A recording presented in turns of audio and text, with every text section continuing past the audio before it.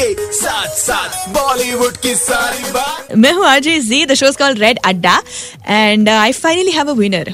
All this while we've been talking about buses, bus journeys, last seat बस में होती क्यों है, उस सवाल का जवाब मुझे शायद कभी ना मिले.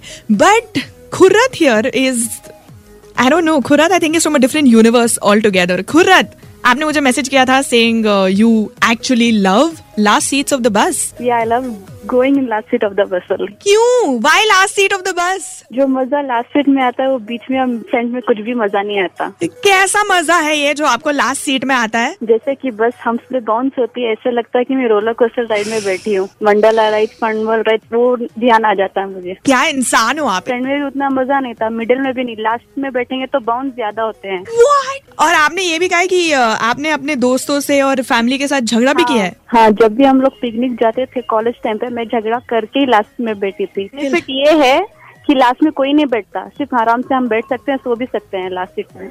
वाह, क्या ख्याल है आपके. वाह, क्या इंसान है यार. मतलब Khurrat, you know I am pretty sure Khurrat का favourite song is this song.